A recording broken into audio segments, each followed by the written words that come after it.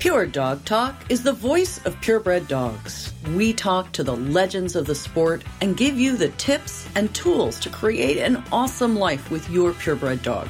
From showing to preservation breeding, from competitive obedience to field work, from agility to therapy dogs, and all the fun in between, your passion is our purpose. Welcome to Pure Dog Talk. I'm your host, Laura Reeves, and this is part 2 of a very interesting and thought-provoking conversation. We're going to be talking today with Mary Dukes, a very recently retired American Kennel Club representative, executive field representative, and now today an AKC judge, and I am really excited. I think you guys are going to find a lot of really good and really valuable information to take away from this conversation. And if you didn't have a chance, you can take a listen to part 1 that we did last week. Thanks for joining us. Pure Dog Talk is proudly sponsored by Trupanion, medical insurance for the life of your pet. This year, give your buyers the gift of peace of mind with a special go-home day offer from Trupanion. This offer provides puppies with immediate coverage so they're protected should they get into mischief in their new homes. Trupanion covers pets against unexpected accidents and illnesses with no payout limits, helping ease the financial burden when a pet gets sick or injured. Even better, Trupanion is able to pay the veterinarian directly at the time of checkout, which means less out of pocket for your buyers. You can get this special offer for your buyers as part of the Breeder Support Program. It's completely free to join and available for breeders in the US, Canada, and Australia. Getting started is quick and easy. Just follow the link on my partner page at puredogtalk.com to get started.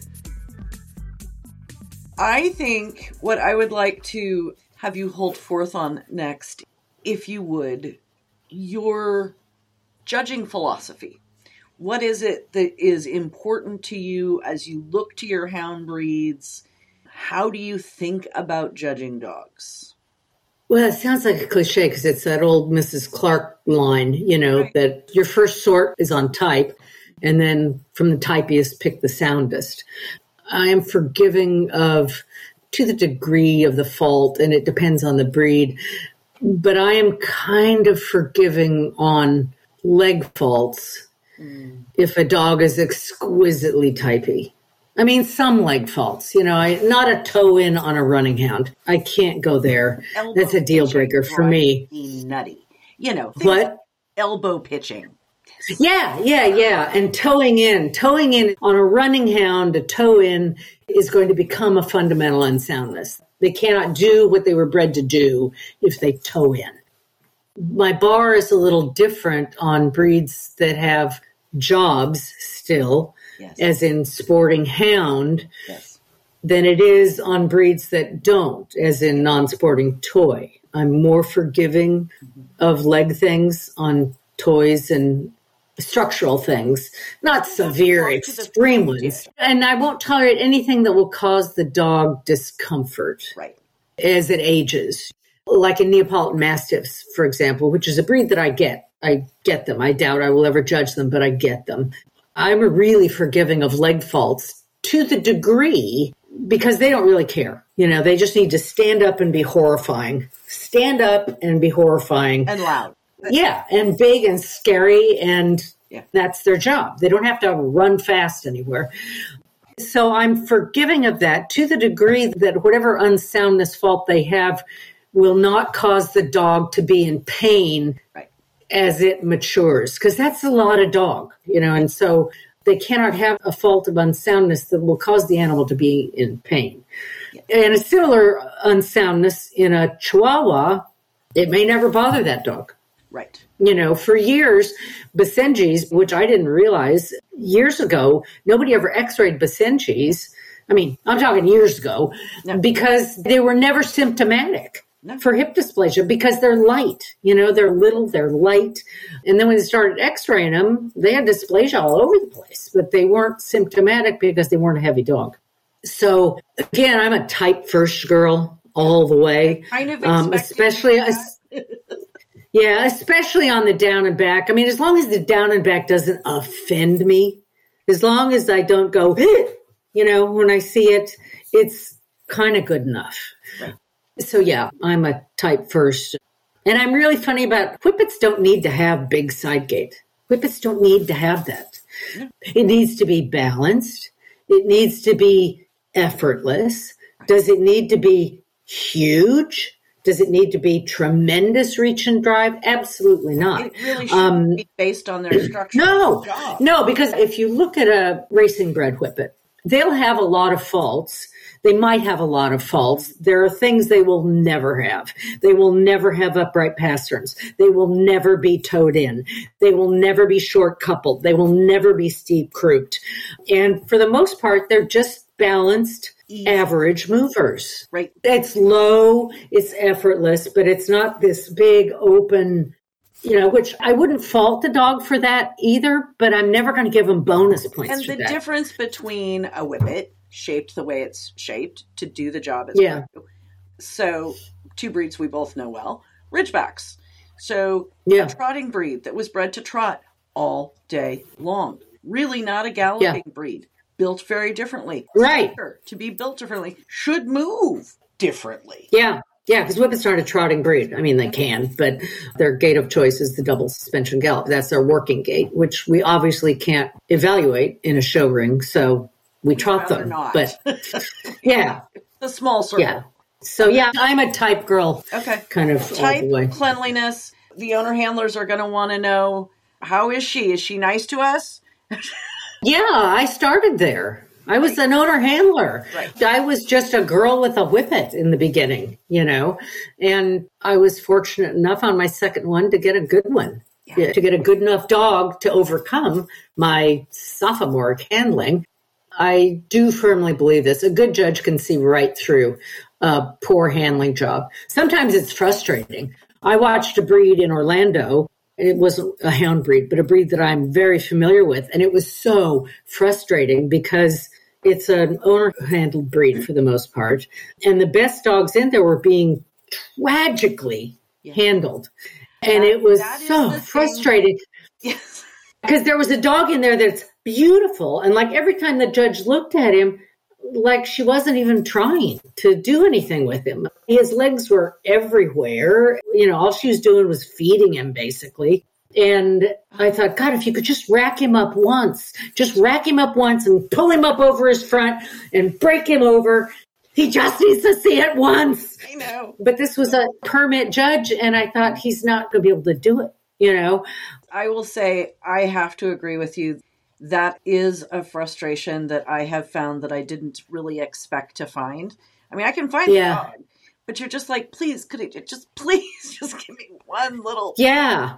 I mean, I might be the one that will turn into Frank Sabella. I mean, not in terms of swapping dogs or anything, because he did that to me a million times, but I know he got in trouble for it. But in terms of, here's what I want you to do. Here's what I want you to do. I do. Can you go from this corner to that corner on a loose lead? Can you do that? And if they give me 5 steps, we're golden. We're golden. I don't know if I've ever told you this story, but I've told other people this story. When I was still handling, Pat Trotter was judging somewhere up here in the Northwest, and she had a Vizsla that she was in love with, and she couldn't get the gal to make it quit pacing. And I just happened to walk by the ring. It was a beautiful dog. And she's like, you, come here. I'm like, She made me take that dog and run it around the ring so she could see it walk. Yeah. That stands out in my mind as one of my Yeah, and pacing's tricky. I had a Ridgeback once who the owners had let him, by moving at the wrong speed all the time. He had learned he could pace super fast. And it's all about throwing him off balance. Yep. When you take the first step. And I always like to go into them because they learn pretty quick. A lot of people, you'll see them and they jerk them. They jerk them and then let's go. Well, then the dog starts anticipating that. Right. So then the dog is like this as soon as you ask them to go because they're expecting the jerk. Mm-hmm. I just would turn them into me and then just bump them. Just bump their shoulder as you start your down. I started with the lift. Lift and go. And I had a Spinoni that I couldn't get. And so I would scuffle his beard That was my favorite way to get him, because he'd get his front lifted up a little bit. Yeah, it's all about starting him a little off balance. Yeah, just a little bit. I had a water dog that could go from a trot to a pace on the fly. Oh, it was hell. It was some kind of hell. That's hard. And he was so smooth at it. He was so smooth at it. I had ringside photographers sending me photos, and I'm like, would you look at the legs, please? Yeah, pacing. Yeah. But anyway, it's a hard thing. I have, just doing sweeps, I put a bitch up for sweeps that, this is in several years ago, that they'd given the mom that one to show because the daughter was committed to some other one, like the litter sister that somebody else owned. And so mom took the one that they owned. Mom was pushing 80, and these were big movers. So it was a little tricky. Mm-hmm. I was going to have them switch handlers. And I thought, you know what? I'm not going to, because I could see enough of it. Mm-hmm. I ended up giving her the sweep. So, at the end of the day, it's putting up the best dog. So that's what it's all about. The only other switching handlers I ever saw was Kiki Khan did it to Tim Brazier in Poodles. Oh, took him off one? No, Penny was out of town, and my friend was helping him, and my friend couldn't make the dog move right. She's like, "Get over here and show this dog." I sympathize with the desire to do that. I completely sympathize, because in my breed, especially, Whippets are idiots when you hand them off to anybody. Terrible. They're just babbling, screaming, spinning, twirling dervishes. Or they go completely limp. I couldn't put my hand up if my life depended on it. And somebody kicked me 10 times before I came in the ring. Yeah. Yeah. Those are the two extremes that I've experienced. Yeah. That's the little niche that I carved out for myself. Thank you. Sighthounds. I carved out the niche of the giant breeds that nobody else could touch. The Akita that the owner couldn't show. That was my niche. Those are scary ones. That was a great niche, man. Yeah, no, it's not. No, my it's knees not. And my hands are paying for it to this day. So hang tight, guys. Got a little bit of information for you. We'll be right back to the podcast in a minute. All right, crew. Did you know that you can earn money for your National Parent Breed Club through the Purina Parent Club Partnership Program? Honestly, this is just an amazing program that's raised more than $8 million for canine health research, judges' education, and rescue since it began in 2002. It's easy to participate. Members of Purina Pro Club sign up by designating their National Parent Breed Club through their Pro Club account or at any Purina-sponsored event. When members submit receipts for qualifying Purina pet foods, Purina matches 10% for every dollar earned in Purina points.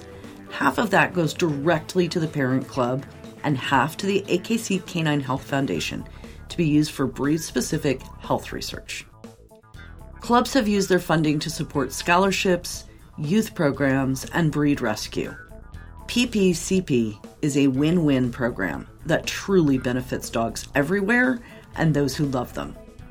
If you want to learn more, visit purinaproclub.com/about/partnerships. I'm telling you, this is my very favorite program. I love this, and I want you guys to check it out too. And I'm coming today to talk to you about Brilliant Pad, and it is amazing and an incredible way for me to do my potty training with the puppies and not ever have to touch any yucky stuff. Brilliant Pad literally rolls the mess up and you never touch it. So I really wanted to talk to you guys about that, share with you the experience I had with it. It's like the most amazing thing you've ever seen. All right, Mary. So you've got the hound group. What's going to be next? Yeah. What are you going to work on? What do you want to go forward? I'm real comfortable with everything in the hound group. Mm-hmm. There are frankly breeds in multiple groups. I'm not going to devote myself straight to one group after this. There are breeds in toy. Because I feel the same way, and everybody tells that's how I'm going to do. You have to. And I'm like, I don't want to. I need to get the sport done, and then I'm going to Yeah. I have the hound group, obviously, and there's breeds in toy, non-sporting, and sporting that I feel really good about, that I feel comfortable with, that I showed, and that I feel like I have a feel for. So that's how I'm going to go. I mean, my next application will have IGs, obviously. And I asked Tim, I said, can I have like the hound group and IGs? Hound group and IGs? He was like, no, you can't. Fine. So the next one will have IGs and curlies and pointers and, stuff that I have background in. Yeah, that I'm really comfortable with. And then, there's a lot of breeds I like. I like Sholas. I like Shar Pei. I showed quite a few Shar Pei. I showed Eskies. I get min pins. So that's how I'm going to do it. And I'm going to just see where it takes me. I am gratified to hear that, because that mirrors my plan as well. And I'm like, if Mary can do it, I can do it. Well, yeah, what are they going to do? Tell me I can't do it that way? Because that's just what I'm going to do, And at some point, I'll probably get close to having an entire next group. And at that point, then maybe I'll say, maybe I should study these 4 breeds. Right. Losses. I'm going to have to do losses eventually if I do non-sporting. But I'll say, okay, I've got to study those and finish out this group because I'm so close. But it's not an immediate drive to get a second group is not in my game plan at all. So, yeah. Okay, so now my very favorite part of any time I get to talk to my favorite people. I warned you about this. Okay, I know. I'm scared now. Your all-time favorite best in show lineup. Who wins each of the groups and who goes best in show? Of random dogs that you've known over the years. Can it be a dead person? Can it be a dead person doing dog, best in show? All of it. Okay. It's Mike Billings doing best. Okay, love it. It's probably Mick in the Terrier group. It is Scarlet. Do you remember the IG that Carl Sanders showed? Don Marsh Scarlet Ribbons. Yeah. It's a long time ago. That was a long time. It's probably Scarlet. She was all that in a bag of chips. She went second in the group to the Papillon the year Ed gave the Papillon Best in Show. Best in Show. Okay. Yeah. She was I was something. thinking it was that era. Yeah, she was so beautiful neck into shoulders. And the breed is not beautiful neck into shoulders, most of them. Most are ewe-necked, and she was beautiful. Ooh, hound. Best hound ever. I can tell you the best whippet I think I've ever seen, which was Moxie, the bitch that Mandy showed. I'd give her a little more bone maybe, but that's it. But maybe Punky, Arrow Eye Talk the Blues. Yeah. And these, of course, are dogs that I saw with my own eyeballs, Right. Terrier toy, working. I don't know. Herding, I'm going to go with Iron Eyes. I'm going to skip working for a while. Sporting. Iron Eyes was an amazing dog. Iron Eyes was an amazing dog, especially when you saw him in the breed. Yeah. I mean, with other Bouviers. Right. Because then it was like, he looked like he was from another. He took one stride to get across the mat when the rest of them took 3. Right. He was quite something. Sporting. I'm not coming up with anything in sporting. I mean, there's a lot. There's a lot of pointers that I've liked. I have an affinity for the breed. So the bitch Michael Scott showed a few years ago. Probably 20 years ago or 15 years ago. It's been a minute. Yeah. Been a minute. Cookie. I don't remember. No, that was Anthony's bitch, wasn't it? I don't know. Michael had a orange and white bitch. It was very pretty. Hound. Yeah, I'm going to stick with Punky for hound. Okay. Working. I was a fan of Andy Linton, actually had a black Japanese bitch that he showed right after, I think, either Indy or Sarah. And she was so square. She was so square, but was clean down and back and good on the side. And she didn't interfere and she didn't go sideways. And you wondered, how can she not go sideways when she's so square? Right. But she didn't. And she was lovely. I was a fan of the red bitch that Carissa showed too. I was a fan of Scarlet Boxer bitch that Diego showed. Yes. You got to pick one though. So you're the judge. Oh my God, I'm the judge. I don't know. Maybe Diego's bitch. Maybe the boxer is bitch. very pretty. Yeah, maybe the boxer bitch. Non-sporting. Oof. Well, here's an interesting one. And because I knew her well, because I was traveling with Ellen Chambers at the time, it was the Nina bitch, the black standard bitch, Yes. who was full of holes. You know, she was a classic silk purse with a hole in it. Mm-hmm. But what's the saying? I'd rather have a silk purse with a hole in it than a perfect sow's ear. She was full of holes. That said, her breed type was so exquisite and her character was so exquisite. I remember watching her one night. I mean, she won PCA under Mrs. Clark. Right. This would have been like, the late 90s. I feel like she won the group at Westminster under Mrs. Clark, but I could be wrong. But I know Mrs. Clark put her up. Frank put her up. Frank gave her a best in show on the Mission like circuit. 99 that time. Probably in the late 90s, yeah. And she was so poodly. She was so poodly. She knew exactly who she was and what she brought to the table. And she was in Best in Show under Frank. I think it was on the Mission circuit. And he was walking down the line. And as he walked by her, she just turned her head. She never moved. She just turned her head and followed him. And then she did start to sort of turn a little bit to continue to follow him. And Ellen just said, Nina, stay. And she froze, racked herself back up, and continued to watch Frank. And it was like, tear him down. Oh my God. Yeah, I'm dying. You know, I mean, and we knew what was wrong with her, but her character, her breed type and character were so exactly what a poodle's supposed to be, you know. And I knew her because I traveled with him at the time. So did I do all of them? So I think I got all of them. Sporting was the pointer. Yeah. Hound was Punky. Yeah. Working was the boxer bitch. Probably the boxer bitch, yeah. Terrier was of Diego's. Mick, yeah. Toy was Scarlet. Scarlet. Non-sporting was Nina. And herding was Iron Eyes. Yeah. Okay, so.